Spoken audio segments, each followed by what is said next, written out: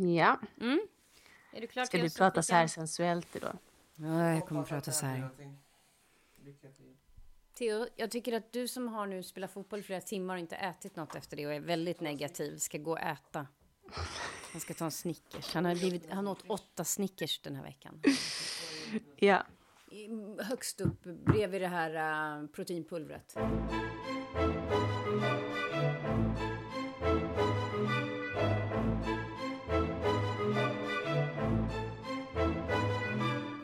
Hej och välkomna till Anja och Julias podcast. Avsnitt. Jag har ingen aning. 108 va? Ja, jag tror det. 108. Ja. Vi har lite ljudproblem idag. Jag får sitta nästan och slicka på micken för att det ska gå. För att det ska gå. Jag börjar direkt. Och Julia får sitta en bit ifrån. Det blir mycket lättare in i mikrofonen då. Precis. Ja, härligt. Anja, vi har ju inte pratat om oss själva, eller på att säga. Vi har ju inget annat, men vi har inte pratat om vad vi gör på ett tag. Nej, det har vi inte. Därför Vad blir gör det du? nu reklam. Ding dong. Jag, Anja Lundqvist, jobbar på Stockholms stadsteater när jag inte läser in böcker. Och om 3 Nu blev du veckor... på minuten här. Vad sa du? Blev du på minuten här? Ja, precis. Prata utan att Ping! Vi kör nu förbi. Nej, men vi kör nu förbi Sergels torg där Anja jobbar. Jag jobbar i alla fall på Stadsteatern nu. Och jag ska bara säga att jag vill bara säga, Julia, att jag har det så jävla roligt på jobbet.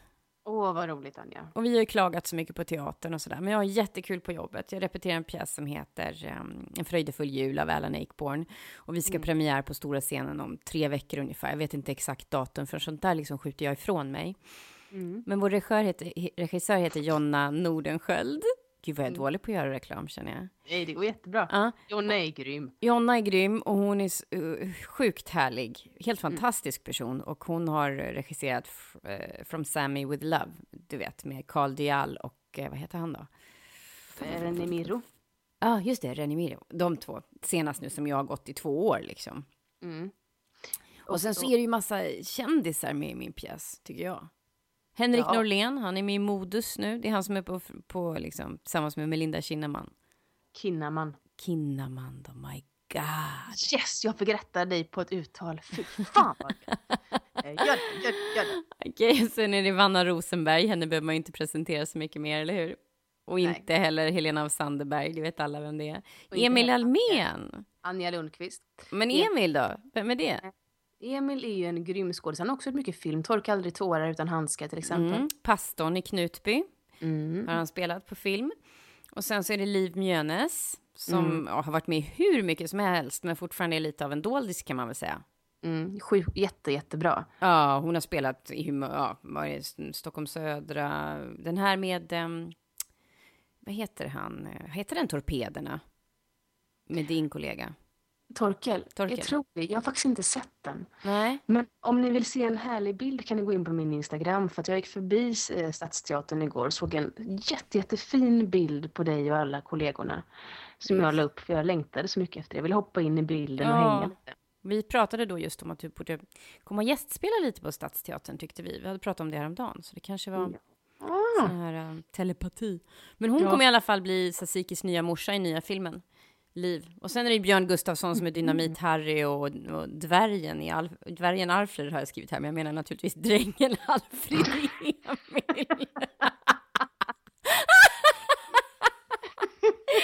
Alla bara, vilken då dvärg Emil i Lönneberga? Och sen så är det Robin Keller som faktiskt inte har varit med så mycket i filmen, som är en helt sagolik skådespelare. Han har ju varit på Dramaten också, Uppsala stadsteater och Stadsteatern. Han har varit med i Lasse-Maja en del, tror jag. Jaha, okej, ja. De har inte jag sett. Sen har vi Alexander Salzberger. Ja, precis. Som gjorde sin Kicktorsken, en succéartad föreställning. Och sen Arne Dahl tog han över efter Mattias Varela, eller vad han heter. Just det. Ja. Helt rätt. Ja, och du tror att detta kommer bli bra? Ellen Ayckbourn är ju väldigt rolig. Blir det här en rolig uppsättning? Jag tycker att det är jätteroligt redan.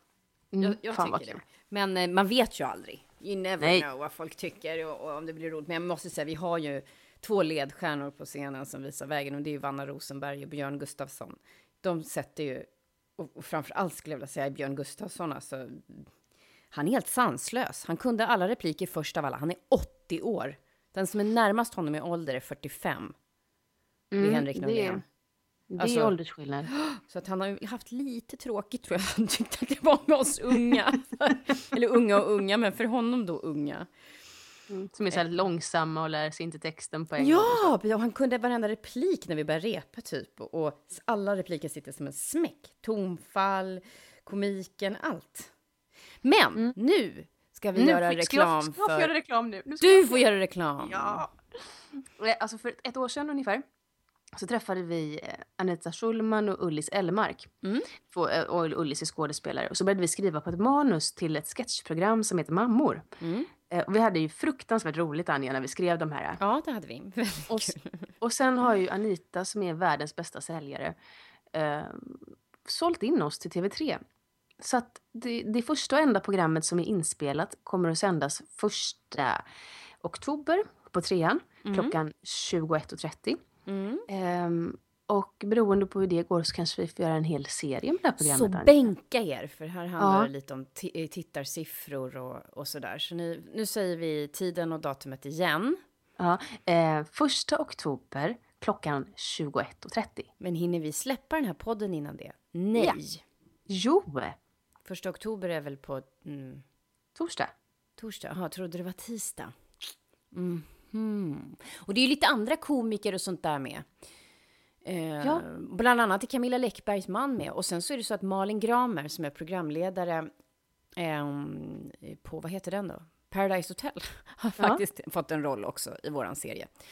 Så att, hon gjorde det jättebra. Anja. Grym! Riktigt bra. Hon har tydligen gått Kalle Flygares förut, om jag inte förstod det hela fel. Ja, jag tror det i alla fall. Ann Söderlund gör ett gästspel. Jajamän, bara en sån sak. Så bänka er. Pontus Gårdinger gör ett gästspel. Ja. Det är några stycken som gör, det är många som gör gästspel, men i alla fall, detta var ett stapplande första steg ut i den kommersiella världen. Så nu har vi gjort reklam nog, tycker jag.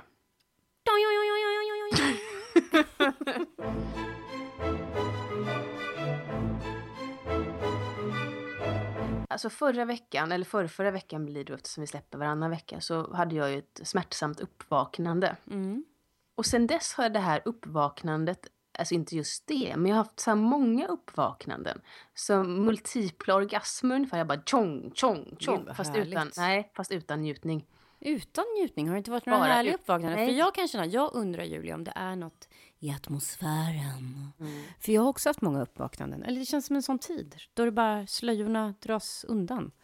Ja, okej. Alltså, smärtsam har den inte varit. Men snarare som jag känner mig lite så här förundrat utmattad, kan man väl säga. Det lät spännande.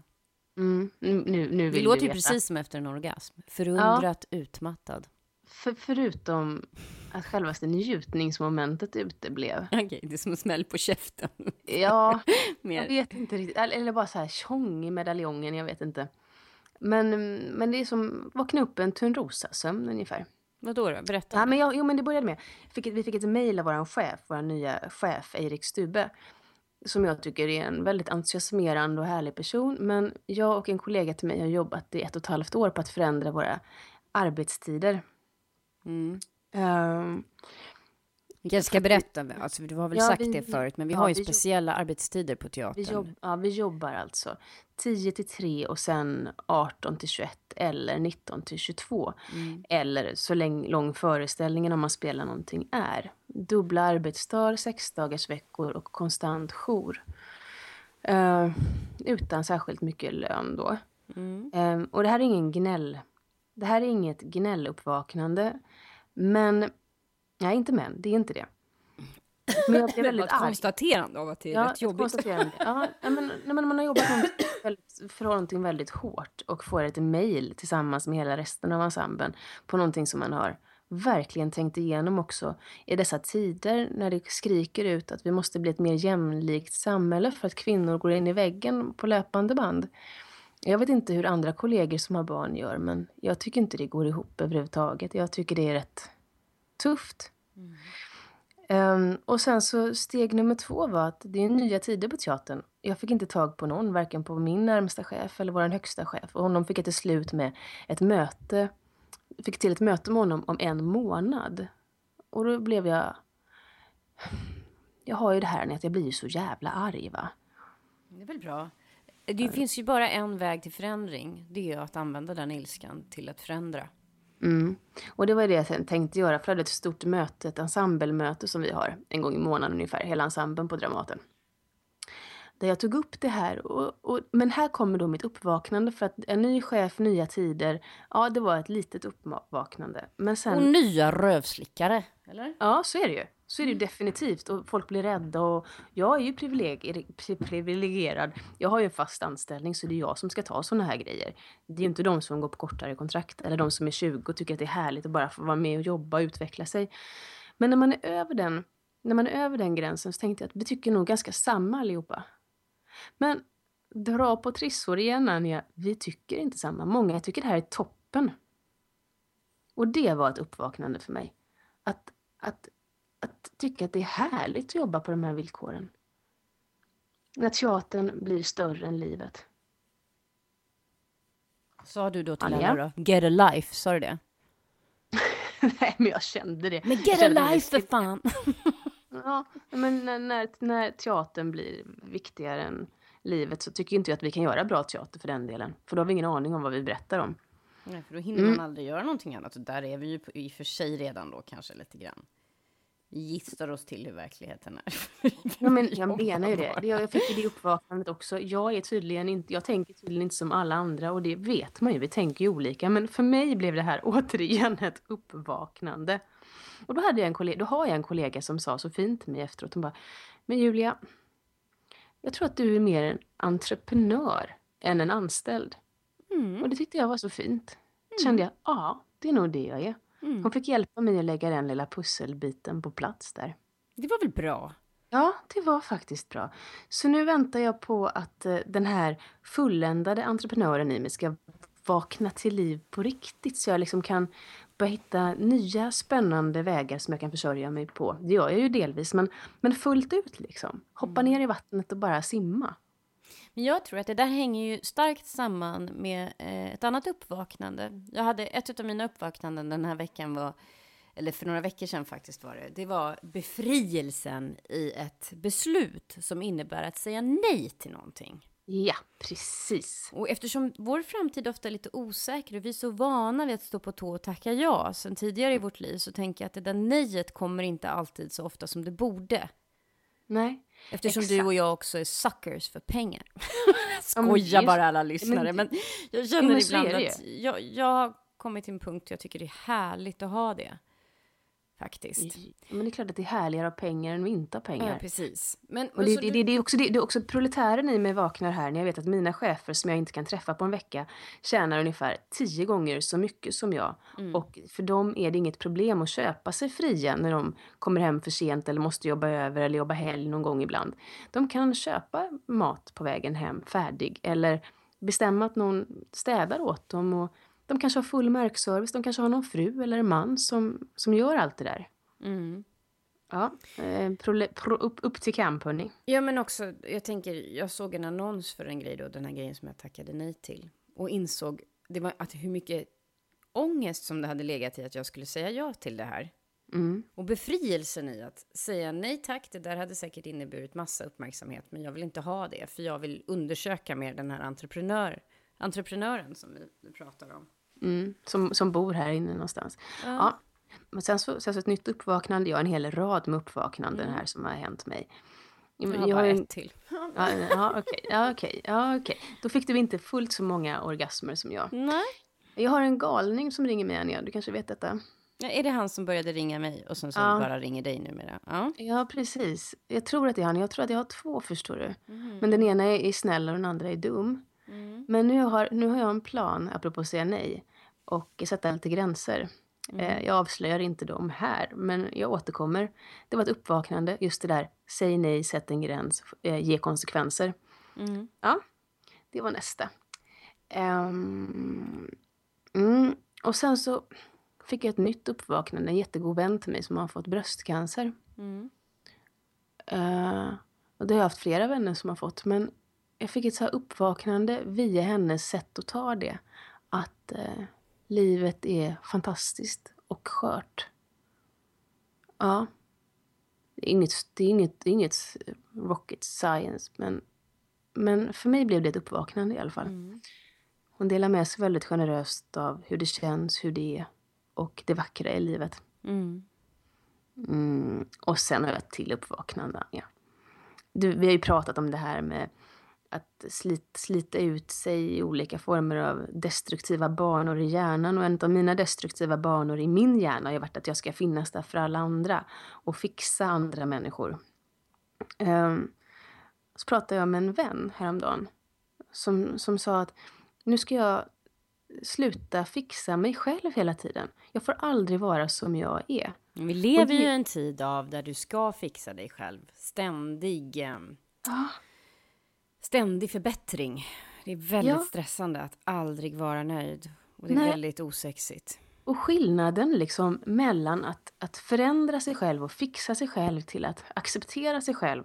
Ja, jag fick syn på den. Det här har jag också vetat förut. Men det kändes plötsligt som att jag sa så här klonk i min mage.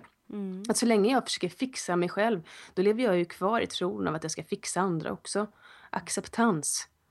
Acceptans och gråskalor, Anja, våra ständiga ledord här i podden. Ja, precis. Och vad heter det? Jag tänkte mycket på ett uppvaknande som jag har haft. Det är när jag var i Italien nu och insåg att jag var porrstjärna, nummer 1, Chicolina. Och sen nummer 2, det var 3 uppvaknanden.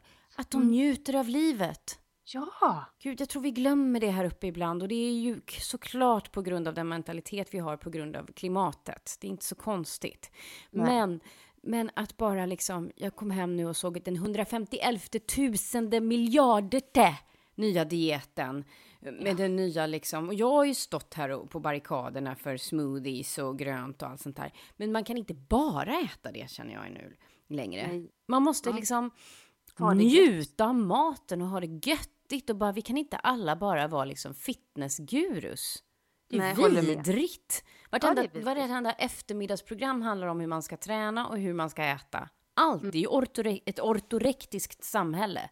Ja, till och gått så långt som att till och med få mobba människor som är tjocka igen och säga att de är osunda. Det är ju helt stört. Ja, för Katarina Zytomierska satt hos Malou häromveckan och mobbade Stina Wolter. För att hon var en tjock pajas, sa hon. Stina Wolter ska ni gå in och följa på Instagram. En helt vansinnigt begåvad konstnärinna som också har radioprogram i Uppsalas radio, eller hur? Vi har en tavla av henne. För ni känner hur hon är Sven Wolters dotter. Och hon bjuder väldigt mycket på både sin kropp och sin själ. Och hon är inte size zero direkt. Men hon dansar Beyoncé-danser i bikini och visar upp sig liksom hur hon ser ut. Och då visar man upp de här filmerna då i Malou. Och så satt Katarina Zytomierska och verkligen mobbade henne och blev inte stoppad av Malou. Så det här blev då en stor sak i sociala medier. Och det finns nu något som heter #dansa för Stina, eller hur? Det är underbart. Det är ju den positiva sidan av det. Men apropå att kroppsfixeringen har gått långt. Att vi ska vara så jävla sunda hela tiden. Och att vi inte ska njuta att det liksom, och inte vara nöjda. Det är väldigt konstigt. Men jag har också hållit i Dramatens öppna hus tillsammans med min kollega Andreas T. Olsson. Alltså vi var konferencier för att presentera hela höstens repertoar och händelser. Roligt. Ja, och det är sånt som jag skulle ha haft mardrömmar om och levt i skräck inför. Vi skulle dessutom skriva egna manus. Men Andreas är så jävla cool så han smittade mig med sin coolhet. Så vi gjorde det där och efteråt var det ingen big deal alls. Och när jag kom på att jag inte hade slagit på mig själv eller ifrågasatt hur dålig jag var. Så tänkte jag, nej men gud, jag har fått Alzheimer så jag kanske sa åt helvete fel. Fast ingen har sagt. Så osannolikt var det att komma bort från ångesten, Anja. Och så fick jag ett uppvaknande. Tänk om jag håller på att bli en cool cat. Tänk om det är så att jag inte behöver vara så jävla rädd hela tiden. Det vore väl ljuvligt, Julia. Ja. 'Cause you're worth it. Eller hur? Fan, det är mig. Att slippa man kan säga det är ett uppvaknande eller en väckarklocka här i livet. För jag har köpt en väckarklocka och det är mitt sista uppvaknande. Ja, Det var så här, jag skulle lämna barnen till Theo vid en tunnelbanestation, Torilsplan, för de skulle åka till min mamma och jag skulle ju repa på lördagen. Så jag träffade dem på fredag eftermiddagen och hade så mycket i händerna så jag slänger in allt i bilen. Och sen ger jag dem saker som barnen ska ha till dem i baksätet och sen så tar jag min regnjacka och vad det nu var och går och inser när jag har kommit nästan till den där tunnelbanestationen när de är halvvägs till Uppsala redan att jag la min mobil på instrumentbrädan. Nej. Så de åkte iväg med den och vi har ingen hemtelefon och sen så inser jag att hur ska jag komma upp morgonen efter? Jag kan ju gärna gå upp och be Susanne, min granne. Kan inte du komma ner och väcka mig på en lördag morgon? För hon kanske vill sova ut. Och ingen kan ringa och väcka mig på hemtelefonen. Så jag gick och köpte en väckarklocka. En sån här ful liten 80-tals väckarklocka. Och jag har ju tänkt, ibland gör universum det för en som man inte kan göra för sig själv. Jag hade ju tänkt jättelänge att mobilen ska ut ur mitt sovrum. Ut ska den. Och så har jag inte lyckats med det. Och då händer detta. För grejen var att jag tappade nämligen mobilen en gång innan detta under den här dagen. Jag brukar inte tappa den så här. Men har du inte mobilen in i sovrummet längre då? Nej, så jag hade inte det igår kväll. Och nu får vi se hur jag klarar det ikväll. Duktig flicka. Men det var ljuvligt. Vad mycket tid man får loss. Ja. Och vad mycket själsfrid. Ja. Men du förstår, det har varit en ganska turbulenta 2 veckor för mig med alla dessa uppvaknanden. Ja, det är ju lite större att få ett uppvaknande kring att man har sluppit rädsla i en situation som man i över 20 år har haft rädsla för. Än att skaffa en väckarklocka. Så men det kan vara samma konsekvens. Själsfrid. Men själsfrid. Men det är ju ändå liksom...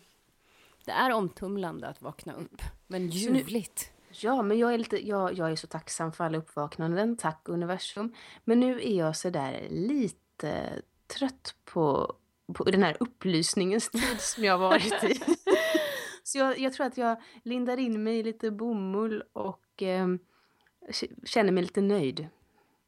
Jag tar en paus. Jag tar en time-out. Time-out.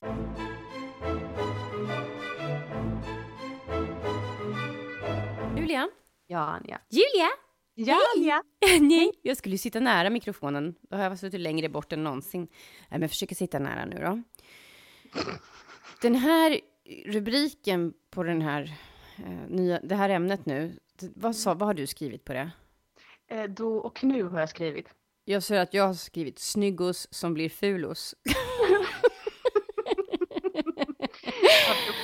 Att inte liksom göra ner någon. Ja, precis, eller fulos som blir snyggos. Vi kan ju vända på det också. Ja, så kan vi göra. Det låter bättre. Ja, häromdagen, peppar, ta i trä helt jävla otroligt kors i taket. Så såg jag och Theo en långfilm ihop på en vardagskväll. Holy fucking Ronny. Ja, han hade sett på Good Will Hunting från 97 med Ben Affleck och Matt Damon. De var ju ungefär 20 år eller någonting när de skrev det där manuset. Och sen spelade huvudrollerna och de hade mötts på någon filmskola.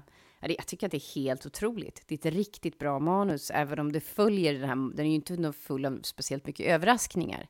Men det finns en insikt om känslor som jag inte trodde att 2 20-åriga killar kunde ha. Men ja, det har de.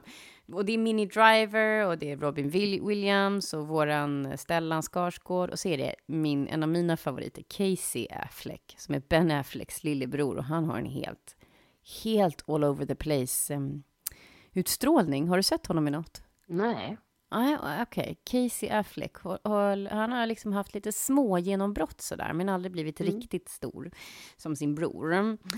Du pratar också med fel person eftersom jag inte kommer ihåg ett enda jävla namn. Ja, det är sant. Du kanske har sett honom väldigt lik en svensk skådespelare som heter... jag har glömt vad han heter, så det är ingen idé att prata om det. Leonard Tärfelt. Ja, han gick i min klass på scenskolan. Ja, han är jättelik Leonard i utseendet. Och Ben Affleck var inte min stil på den tiden, men jag såg ju redan då på 90-talet att han var en snygging. En typisk amerikansk snygging, så där lite som amerikanska fotbollsspelare eller hockeyspelare ser ut. Eller hur? Ja, lite grovt sådär. Ja, och han blev ju en snygging med hela världen i den här Armageddon som kom året efter Good Will Hunting. Med Bruce Willis och Liv Tyler när de räddade hela världen. Och det var någon komet eller vad det var. Det var någonting som skulle förstöra jorden. Och men så jag har alltid avfärdat honom som en ganska dålig skådis, eftersom han faktiskt inte har fått så bra roller heller. Han har ju fått snyggingrollen. Så jävla tråkigt. Och den är inte lätt. Den är svår. Därför det är kvinnorollen. Ja, han har fått den klassiska kvinnorollen, alltså projektionsytan är han i filmen. Där man ska projicera sina egna känslor och det finns inget utrymme för egentligen ett spel. Men i Good Will Hunting är han väldigt bra.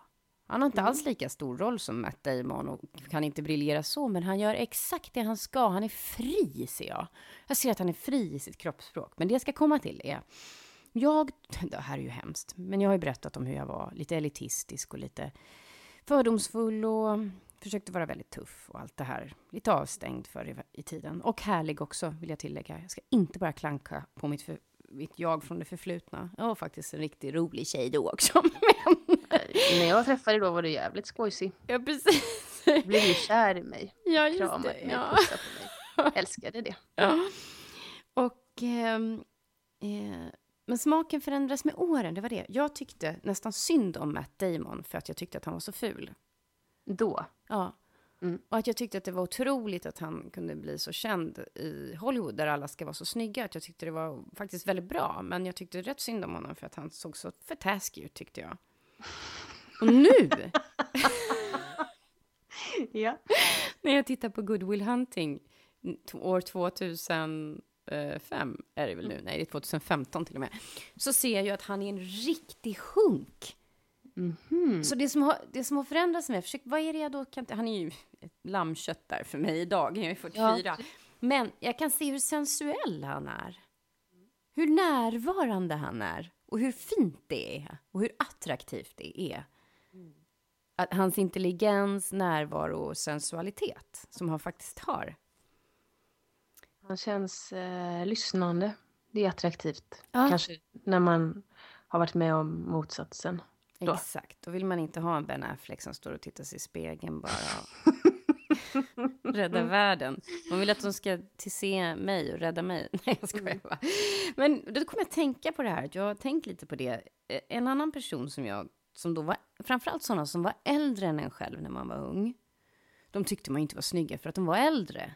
Just det. När man var tonåring. Ja, precis. Jag menar, Bruce Springsteen, jag tyckte han var en gammal gubbe. Så att, och jag tyckte att han var väldigt ful och jag tyckte även synd om honom. Nu kommer mitt människofrakt som jag bar på då. Eller min kanske omogenhet ska man säga. Jag kan ju inom parentes säga fortsätt det, nu, jag vill höra. Jo, men jag måste ju ursäkta mig nu här så att inte alla tycker illa om mig. Utan jag kan också då säga att det där föraktet som jag hade för en del andra människor, det slog sen tillbaka som en slägga rakt i mitt eget hjärta sen mot mig själv. Så att jag kom inte undan. Karma. Men i alla fall, med Bruce Springsteen, jag tyckte att han hade så korta armar och jag tyckte att han hade problem att nå ner till sin egen gitarr. Man har väldigt korta armar. Men idag då, när jag själv är i samma ålder som han kanske var då, jag är till och med äldre tror jag än vad han var när han gjorde Born in the USA och det här. Då kan jag se att skulle jag träffa honom, kanske inte på bild sen, men skulle jag träffa honom skulle jag nog tycka att han var väldigt attraktiv.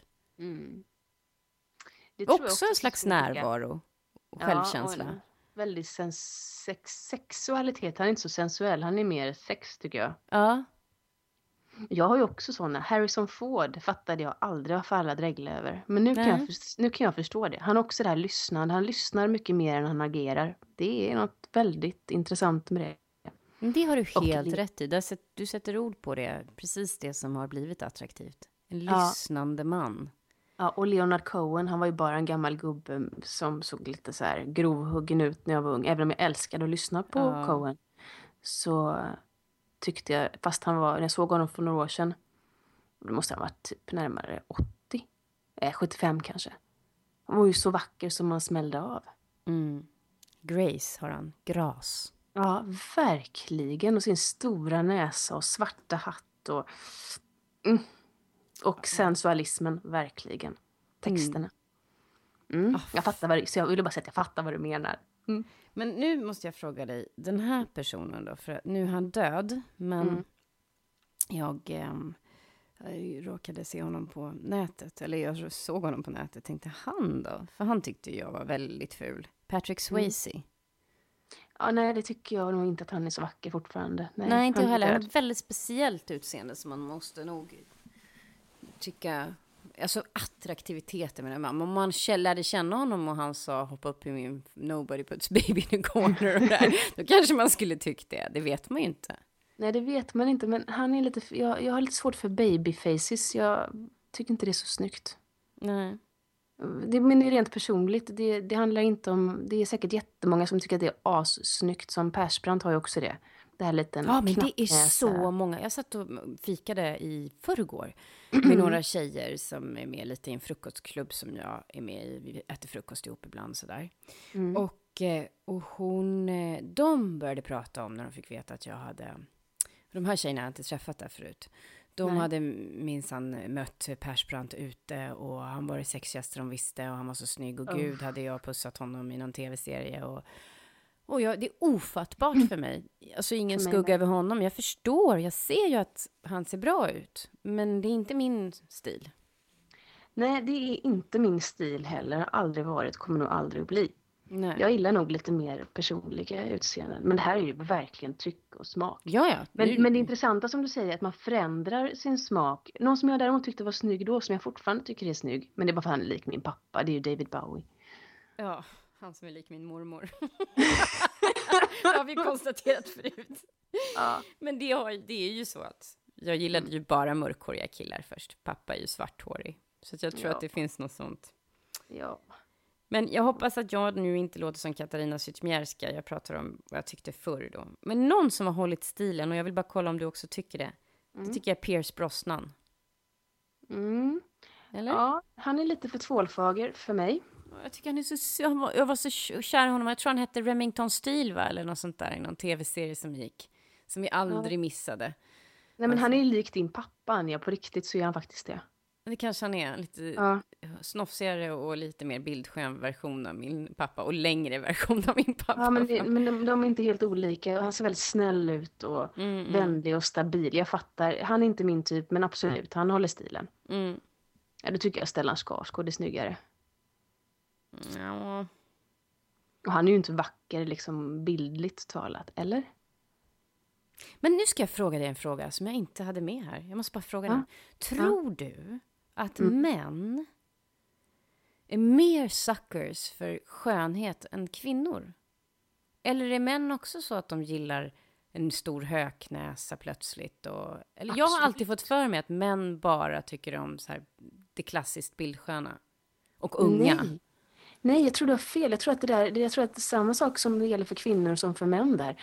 Om man inte har formulerat vad man själv tycker om och tycker det är intressant och spännande, då tror jag man tar reklambladet och säger det här är skönhet. Så tror jag. Men jag tror att det är... Så som det är när man är ung. Man är otroligt påverkad av bilder då ju. Ja. Ja, så att nej. Jag tror att män absolut... Men däremot så tror jag att det kanske är svårare för dem att stå för det. Jag vet inte. Ja. Alltså jag tänker... För det är ju sällan man hör någon säga... Tjejer... Eller män säga... Gud, vilken ful brud han hade. Eller tjejer säger det också. Men, eller eller vilken ful... Nej, så här menar jag. Det är sällan man hör tjejer säga... Gud, vilken ful kille hon hade. Alltså, för man är så van vid att det kan vara en väldigt snygg tjej och en kille som inte ser så bra ut. Nej, och men om en väldigt, väldigt snygg kille har det så...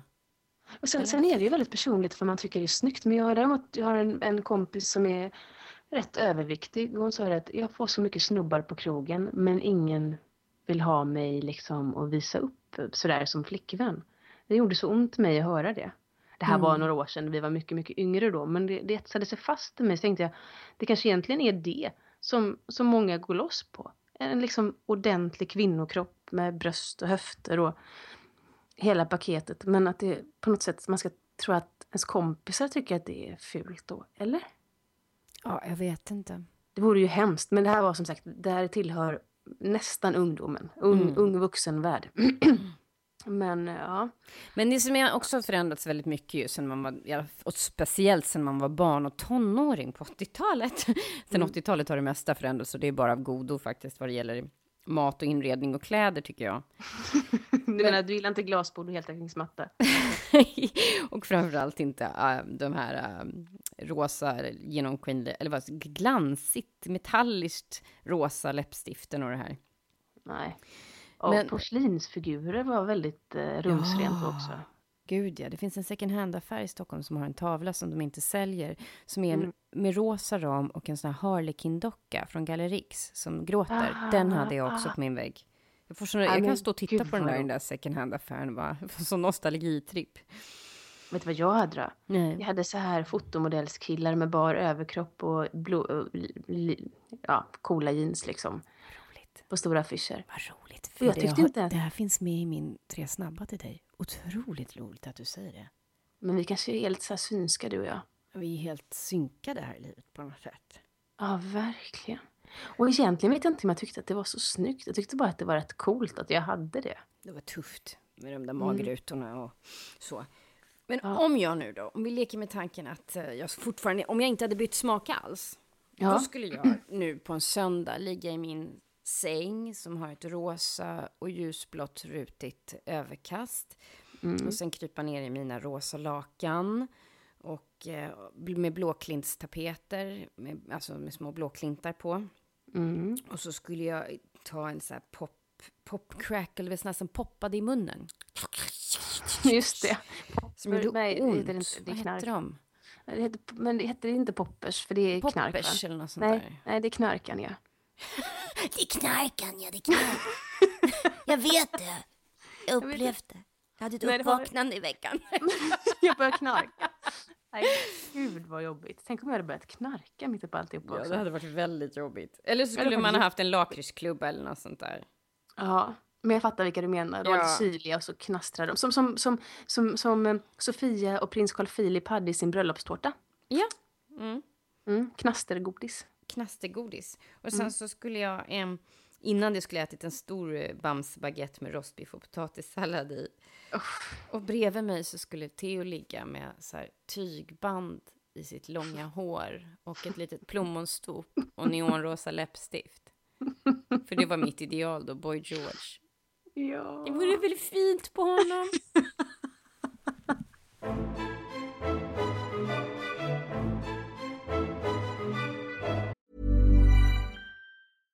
Spin your passion into a business with Shopify and break sales records with the world's best converting checkout. Let's hear that one more time. The world's best converting checkout. Shopify's legendary checkout makes it easier for customers to shop on your website, across social media, and everywhere in between. Now that's music to your ears. Any way you spin it, you can be a smash hit with Shopify. Start your $1 a month trial today at shopify.com/records. Jag har ju faktiskt börjat jogga igen och börjat lyssna på poddar. Och fy fan vad mycket bra brudar det finns där ute. Anitas och Ann Söderlunds Lillelördag, den är så mysig. Jag har faktiskt inte lyssnat på den än. Ja, men gör Shame on me. Jag ska göra det. De är skitbra. Ja, och jag har ju en annan favorit, eller 2 favoriter, fast de har ingen podd. Men det är Carina Berg och Kristin Meltzer. Ja. Vi har pratat om dem förut. Men Carina Berg prövar ju nu på olika jobb. Och Anja, vi hade ju den här idén för länge sedan. Men eftersom vi inte kan verkställa saker och ting så hann hon före. Jag tror det var bra, för hon gör det så jävla bra. Jag har ju då bara sett 10 minuter på det här när hon möter Sigge Eklunds bror. Vad heter han? Fredrik Eklund. Fredrik Eklund, som ju är en jätterik mäklare, eller hur, i New York? Precis, och det var faktiskt precis det avsnittet som jag tänkte prata om. För jag har sett alla avsnitt hittills. Och hon gör det så kärleksfullt och roligt. Och hon är modig, hon är jävligt modig. Jag såg hon var med Andreas Karlsson och skulle gå på audition och fick lära sig en svinsvår sång. Och skulle spela upp den för helt fruktansvärt vidrigt. Sen så hade hon höjdhoppstävling med Emma Gren Trigaro. Också oerhört modigt och väldigt, väldigt vackert program. Och jag längtar efter att hon ska träffa Marie Göransson och pröva på skådespeleri. Men det har hon inte gjort än. Men det kommer också med, eller? Det kommer nog nästa vecka, tror jag. Okay. Men just det jag tänkte prata med dig om var det här, förutom att jag tycker att Carina Berg är så sjukt bra. det här programmet. Hon hälsade på Fredrik Eklund. Hon åker då till New York och ska pröva på hans jobb. Hon ska vara prao-elev och så ska hon få ett sluttest. Så det har varit gemensamt med alla de här besöken hon har gjort. Och när hon träffar Fredrik Eklund så får hon gå runt och titta på lägenheter i New York. Bara det tyckte jag var hisnande fascinerande att se vad folk betalar och hur dyrt det är och vilken mentalitet det är. Och självaste Fredrik fick inte jag så bra grepp om. Men jag tyckte att han var rätt läskig faktiskt, Anja. Får man säga så? Ja, det får man väl säga. Man får säga framförallt att en person skrämmer en. Ja, han skrämde mig. Det han visade upp i tv skrämde dig. Jag såg ju då bara 10 minuter och då var det mest att hans pojkvän satt och höll handen och var kära. Så det var ju ganska fint det jag såg bara. Men det sen hann jag inte titta mer för jag pluggade repliker. Jag hade velat se det. Men jag tycker inte det är konstigt om man blir... Jag kan väl säga om Micke Persbrandt, han skrämmer mig. Han skrämmer mig bara med sin blotta närvaro i ett rum. Och så är det.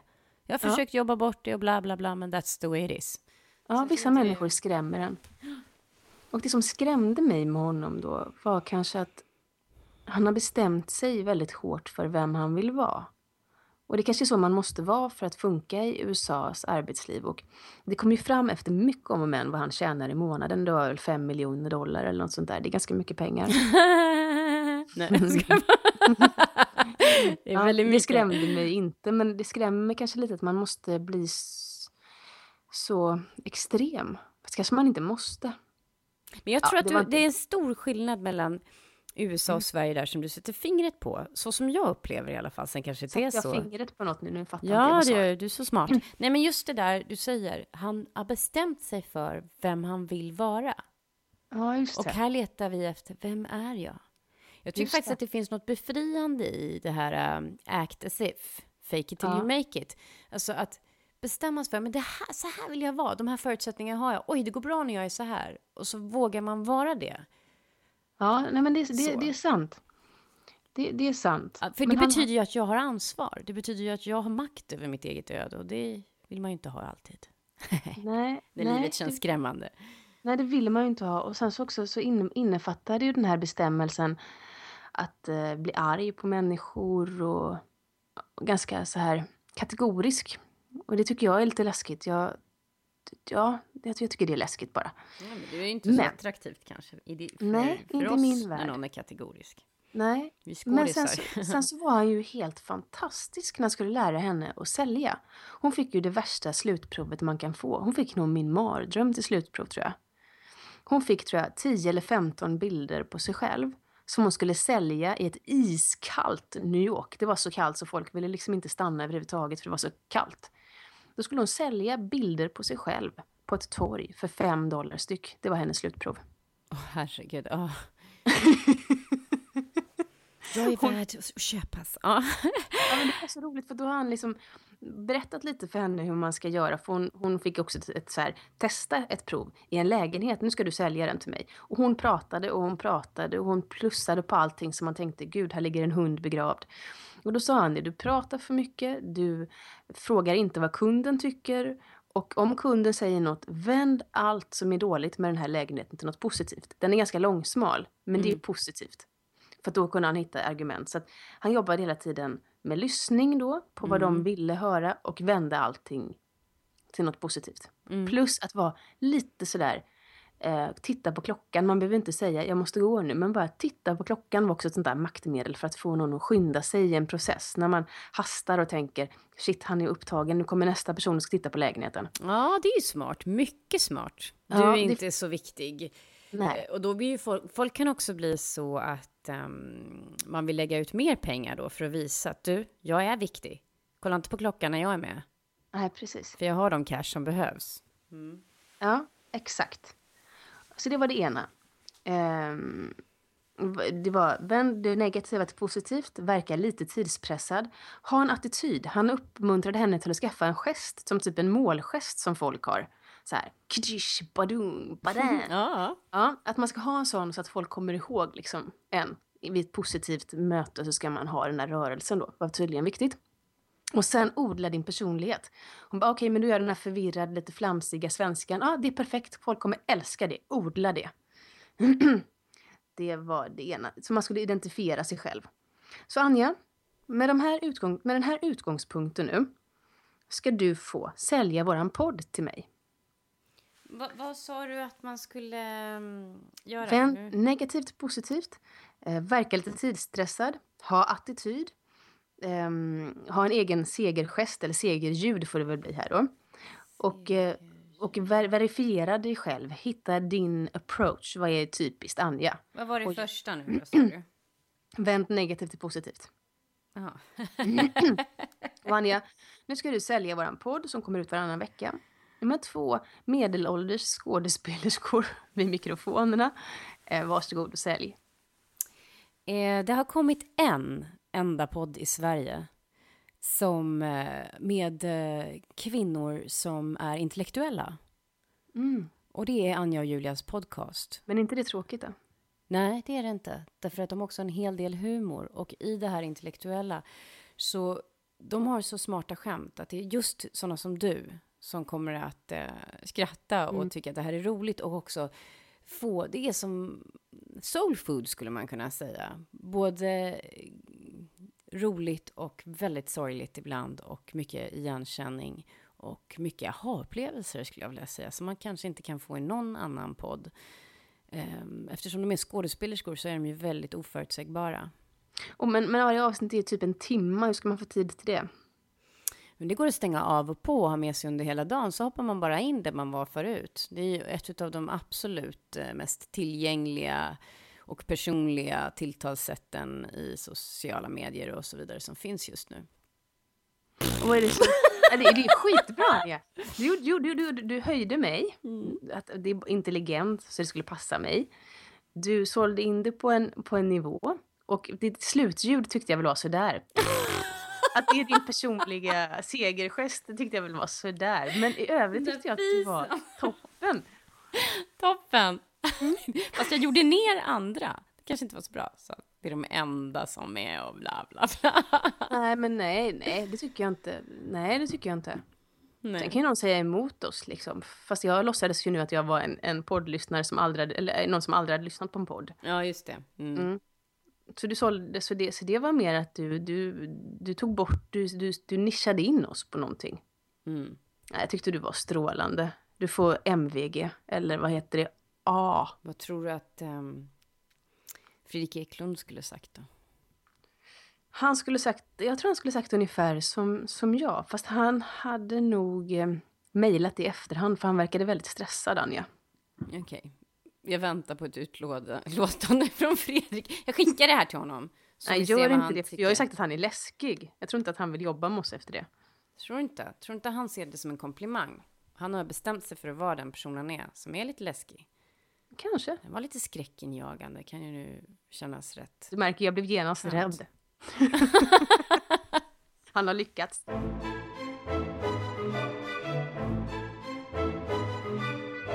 Jag har varit på begravning uppe i Umeå. Hur var det? Det var så dåligt väder hela veckan, även där uppe. Och när vi kom på fredagen, jag och min mamma och syster, vi skulle bo på ett hotell där inne i Umeå, så var det så dåligt väder. Men sen, på lördag morgonen, skulle vara vid 11:30 skulle vi ses allihopa. För att åka iväg till kyrkan. Först skulle vi ses och fika lite hos föräldrarna till den som hade dött. Och då sprack solen upp och det var en helt ljuvlig onsdags förmiddag när han begravdes. Och jag tänkte inte att jag skulle säga vem det är, för jag vet inte alls om det är en släkting till mig, men om mina andra släktingar vill det. Så att jag bara pratar om den här personen. Men den här personen var en av de absoluta fixstjärnorna och huvudpersonerna i min barndom. Jag dyrkade honom. Vi är ungefär jämngamla, han var lite yngre än mig. Jag var nästan som kär, fast inte kär på det där eros-sättet, utan agape, som man brukar prata om i teater. Agape är ju kärleken man kan känna till ett barn eller syskon eller sådär. Eller till hela världen. Det har inget med sex att göra. Han var som ens minsta barn är nu. Man vill bara äta upp dem. Så var det. Jag fattar. Man vill liksom slicka lite på dem. Ja. Men precis, jag kommer till och med ihåg hur hans svett luktade uppe på huvudet i hans hår när han var liten, när vi lekte på deras sommarställe. Så här friskt och sött luktade den. Honung på något sätt. Men vi har inte haft så himla mycket kontakt som vuxna. Vi har setts ibland, men han har ju bott i Norrland och jag har ju bott här nere och levt helt olika liv.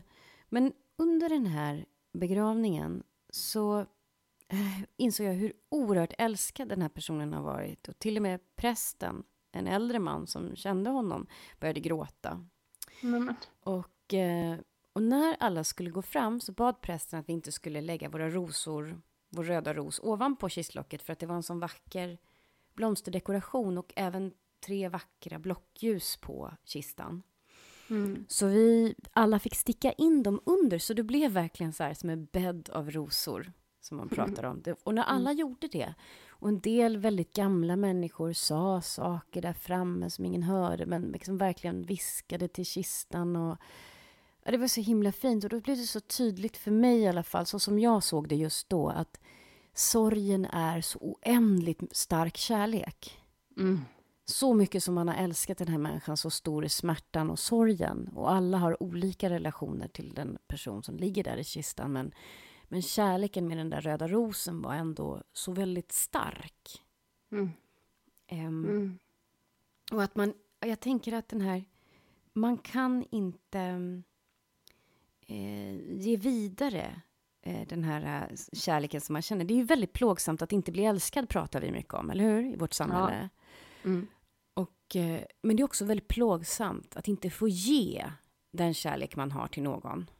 Fruktansvärt. Och det är ju det som sorg är mycket också. Att aldrig mer få ge den här människan. Aldrig mer få träffa den här människan. Jag tänkte faktiskt också på när min mamma och pappa skilde sig. Tänkte jag, men det är ju den smärtan. Jag fick ju inte ge min kärlek mer till min pappa. Han fanns ju inte där i min vardag mer. Jag kunde ju inte ge det jag kände för honom till honom mer. Nej. Det bara stocka sig där inne i min lilla kropp på något sätt. Ja, och det är så onaturligt på något sätt att ta sig ifrån att ge kärlek till en förälder, eller någon rycks bort för tidigt, eller jag tänker också människor som gör slut med varandra. Det är också väldigt odemokratiskt. Det är ofta en som gör slut. Ja, och då saknar den andra att få ge och ta emot den här kärleken. Men där kommer också en annan grej in som har med själv att vara bortvald. Ja, det är klart. Egot får sig en smäll också. Den här personen som dog, det fanns inget annat sätt än att han skulle dö. Och vi har nog alltid vetat att det skulle ske någon gång i 40-45 års åldern. Men Harry Martinson skrev, jag höll ett tal då jag utgick från en dikt som Harry Martinson har skrivit, han har skrivit om sorg. Varje djup sorg har förlorad glädje som föremål. Tappa inte bort denna riktning. Låt inte sorgen glömma sitt ärende. Sorgen är den djupaste ära som glädjen kan få. Vad fint, vilken mindfuck. Eller hur? Jag gillar ju att hålla tal. Jag gillar att lyssna på tal. Jag tycker att folk borde hålla mer tal. Jag tror att jag gillar det väldigt mycket för att alla tittar på mig. Nej, jag ska. Jag gillar det för att man får ge. Ja, och jag tycker om att sätta ord på vad jag känner och ge. Och jag tycker om att lyssna och höra andra sätta ord på ett annat sätt. Det liksom spelar ingen roll hur talet är. En kvinna gick upp och bara grät. Hon bara grät och berättade om ett möte som hon hade med den här personen. Det var så rörande. Det fanns ingen poäng i det, fanns ingenting. Det var bara så fint. Men jag tog upp det där med, som vi har pratat om, Leonard Cohen, som kommer tillbaka till oss ofta. Det är det där, there's a crack in everything. That's where the light gets in. Att allting har en spricka. Och det är så ljuset kan komma in. Det är inget fel att krackelera, att inte vara perfekt. För det är bara så vi kan älska och låta vårt ljus skina ju. Så tolkar jag det. Det är jag också. Ja. Och det finns en annan som jag också har sagt i podden. Och den, om man då ska se Jesus som kärlek. Jag är inte kristen, vill jag säga, om någon lyssnar för första gången. Men om jag skulle vara troende så, på kristet sätt, så skulle jag tänka på honom så. Ungefär som Gandhi också tycker jag gav kärlek. Eller ja, så vidare. How else would Christ enter but through a broken heart? Det är ju fint. Nu ska jag bläddra. Men det tänkte jag säga att de flesta av oss, vi gömmer ju vår crack, vår spricka, eller hur? Och i vårt samhälle allt ska vara väldigt tillrättalagt och fint och det är väldigt hotfullt att göra fel. Ja. Vi pratade om det förut. Att göra fel och be om förlåtelse är något väldigt vackert. Men det får inte heller gå inflation i att man beter sig som ett jävla as. Så att folk måste typ använda massa energi till att säga där gick gränsen. Okej, då ber jag om förlåtelse. Sådär lite by the way. Som det är på dagis, eller hur? Ja. Då har man inte kommit långt utanför dagisgrinden när det fortfarande är så. Nej. Det är precis det man jobbar med barn med hela tiden. Och de säger förlåt utan att det betyder något och så vidare. Och hela tiden. Men jag har i alla fall ägnat halva livet åt förut att inte visa mina sprickor. Jag med. Jag gör det fortfarande. Fast jag inte ens vet om det längre ibland. Ja, och det är ju som du pratar om, uppvaknanden. Ofta handlar ju uppvaknanden, oj, jag behöver inte dölja den där grejen längre. Nej. Du behövde inte dölja någonting längre på den här när ni var konferencierer. För du var partner med någon som inspirerade dig till. Och du mötte honom i ett skede när du var mogen för att inte bli rädd plötsligt. Fanns inget att dölja. Nej, sant. Men den jag läste dessutom upp alla namn, Anja. Så jag var ju livrädd med min dyslexi. Och så tänkte jag bara, okej. Och så varnade jag alla. För framförallt de som kommer med namn från en annan kultur. Så sa jag att jag har verkligen pluggat. Men ibland så har jag svårt så bokstäverna hoppar. Så jag fick ju värsta supporten där. Ja, du visade din svaghet och blev älskad. Ja. Istället för att försöka vara perfekt och att någon skulle blivit stött. Just det. Hon bryr sig inte hur man uttalar mitt namn. Nej, men sådär. Men den person vi sa farväl till i Umeå bar sin spricka på utsidan. Så upplevde jag det. Eller det var så. För att det var fullt synligt för var och en som mötte honom att han inte var som alla andra. Och att han inte var fullkomlig och mycket, mycket sårbar. Men genom den här sprickan så strålade det ju det här spjuveraktiga ljuset som så många älskade. Och livsglädje och en oskuld som knockade så många. Det fanns ingen konkurrens från honom. Han hade både vunnit och förlorat på samma gång innan man ens började spela med det här osårbara. Jag mötte en gång en soldat från forna Jugoslavien. Vi umgicks lite för 10-15 år sedan. Och han var jag tror att han var fosterbarn även i forna Jugoslavien. Och på glid redan där. Men när han var 16-17 så blev han upplockad av armén och skulle gå ut i kriget där då. Och de bara ställde fram en plastbunke med piller och sa här, det är ditt, knarka mycket du vill. Varsågod. Och så går du ut. Så som det är i många krig. Jag tror inte folk fattar hur mycket det knarkas i alla krig. Fruktansvärt. De här ISIS-männen är tydligen hur påtända som helst, har jag fått höra. Ja, vilket säger sig själv, för annars skulle man väl inte orka, eller hur? Det var min kära mamma. Men han blev då drogfri i Sverige. Och kämpade med den här drogfriheten. Framförallt då eftersom hans självbild förändrades. Han hade varit hård, stark, klarat sig själv, stentuff kille. Till att bli svag, rädd och orolig och inte veta vem han var. Och du vet de här gamla affischerna. Ett barn som inte blir älskat vill bli beundrat. Ett barn som inte blir beundrat vill bli fruktat. Och han hade väl hela livet då velat bli fruktad. Alltså att man skulle vara rädd för honom. Han hade fått barn då, varit drogfri några år. Så gick han över och kämpade med det här fortfarande. Så gick han över Västerbron med sin nyfödda bebis i barnvagnen. Och så berättade han så vackert. Han såg ner på sin lilla bebis och fick ett uppvaknande, Julia. Ja. Som var att det vällde upp inom honom en sån gränslös, oändlig kärlek för det här lilla, sårbara, ofullkomliga, oskuldsfulla barnet. Som inte skulle klara sig en sekund utan honom. Som inte kunde konkurrera med någonting mot honom. Liksom. Han bestämde över liv och död över det där barnet. Och det var då som han förstod att han kom till insikt om att att alla människor på något sätt är värda i sin mest sårbara stund, så är det då vi kan älska som mest någon. Vilket fint uppvaknande, Anja.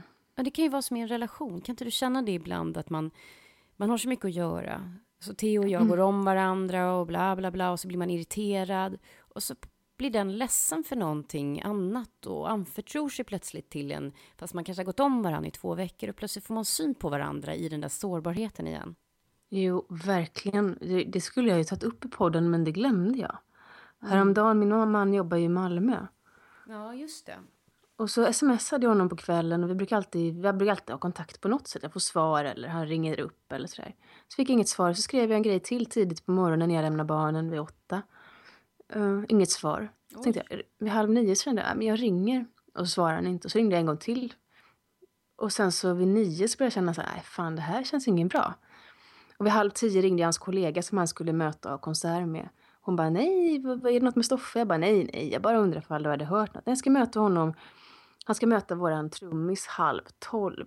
Jag bara, okej. Så att jag, liksom, den där tiden fram till klockan var 11:30. Så hade jag redan bestämt mig för att det här var så olikt honom. Bland av med sin telefon, då mejlar han. Jag mejlade också, ring mig, jag är orolig. Eller gör sig hörd på något sätt. Och så när han ringde mig 11:55. Då började jag storgråta. Då hade jag redan planerat hur jag skulle förklara för barnen att de inte hade någon pappa längre. Att jag skulle klara mig själv. Apropå uppvaknande. Det var ett stort uppvaknande. Att jag älskar min man väldigt mycket. Ja. Precis som det kan vara i vardagen. Ja. Och varför skulle ens svaga jag inte vara värt kärlek? Vem är man att inte våga ta emot den kärleken egentligen som man får när man är svag? Ja, precis. Men det vill säga också bara att jag tycker, som jag sa i början, tal behöver inte vara fiffiga och uttänkta och välkomponerade och man får vara hur nervös som helst. Men jag tycker att vi ska hålla tal mer. Det är ett fantastiskt tillfälle, vill jag säga till alla som lyssnar. Grip an detta tillfälle att få tala till punkt utan att någon som Anja Lundqvist avbryter den. Anja, jag håller faktiskt med. Jag har ändrat åsikt. Jag älskar att hålla tal. Ja, du ser. Ta chansen. Det är ljuvligt med människor som håller tal, tycker jag.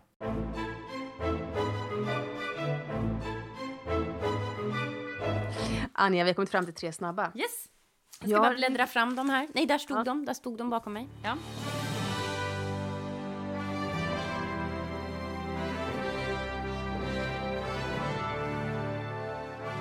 Jag bytte raskt min första fråga till dig. Ja.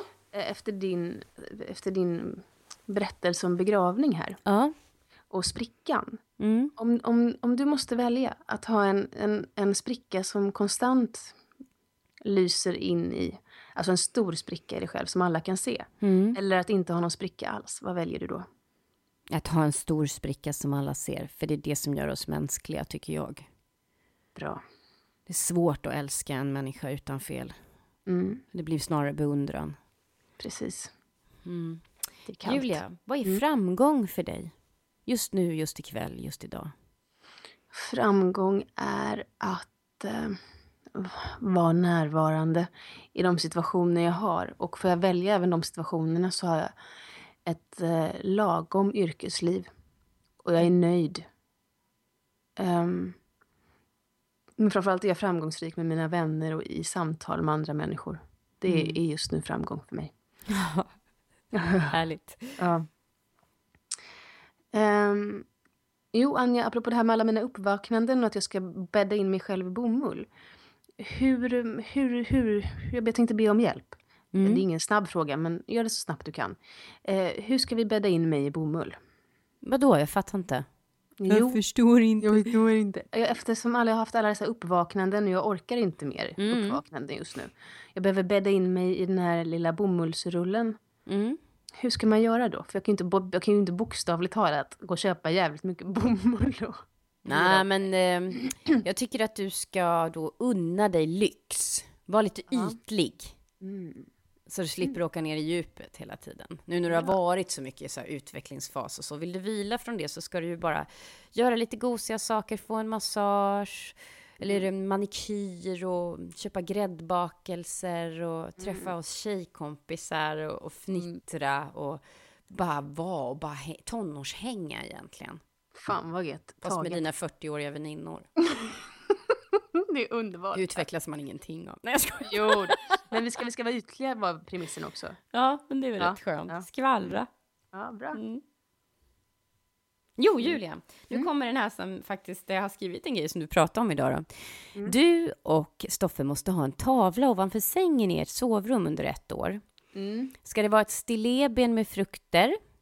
Eller en naken kvinna så 1700-tals i en säng där man ser hela balletten? Eller, har jag skrivit här, en bodybuilder-kille som lyfter däck i så här svartvitt foto som det var på 80-talet. Nej, men det får nog bli, jag tycker kvinnokroppar är så vackra. Det får bli en fluffig kvinna där man ser hela balletten. Ja, okej. Ingen bodybuilder-kille, nej. Som lyfter däck. Nej, men jag tycker kvinnokroppar är så sjukt vackra. Ja, det är de faktiskt. Ja, Anja, min sista fråga är lite djup. Jag har varit så djupsinnig. Frågan är, nu ska vi sätta liksom ett tidsperspektiv här. När blir du och jag helt våra egna, rent yrkesmässigt? När lämnar vi verkligen hamnen och möter nya hav? Inom 1,5 år, tror jag. Inom 18 månader, bra. Ja, det tror jag. Tack. Julia, när grät du senast? Ja, det var ju då i onsdags var det, va? Nästan, jag trodde Stoffer var död. Ja, just det. Då grät jag så det skvala. Ja. Är inte han lite glad då? Jo, och lite generad för att han hade ju inte fattat att det var ju hans telefon som var paj. Han kunde inte ta emot sms, men han kunde surfa och ringa ut, så han fattade inte att det var något fel på den.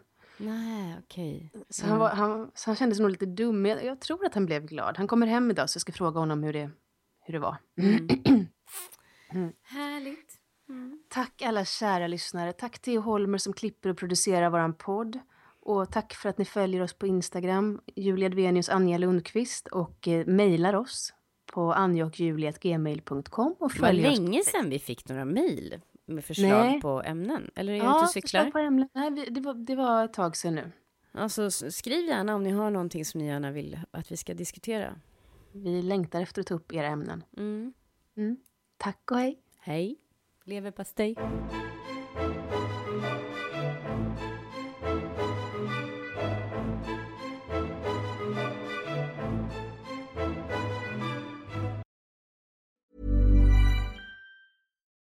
Do you love anime, gaming, movies, and discovering how your favorite pop culture affects everything you do? Then join us on Crunchyroll Presents The Anime Effect. I'm Nick Friedman. I'm Lee Alec Murray. And I'm Leah President. Every week you can listen in while we break down the latest pop culture news and dish on what new releases we can't get enough of. Whether you love movies, I'm going to tell you all about the hopeful 4K re-release of Tron Legacy that happens. I'm right there with you. Or music. The music in this show is absolutely incredible. Or anime. And under this mask is another mask. You can discover your new favorites right here on The Anime Effect. Listen every Friday wherever you get your podcasts, and watch full video episodes on Crunchyroll or on the Crunchyroll YouTube channel.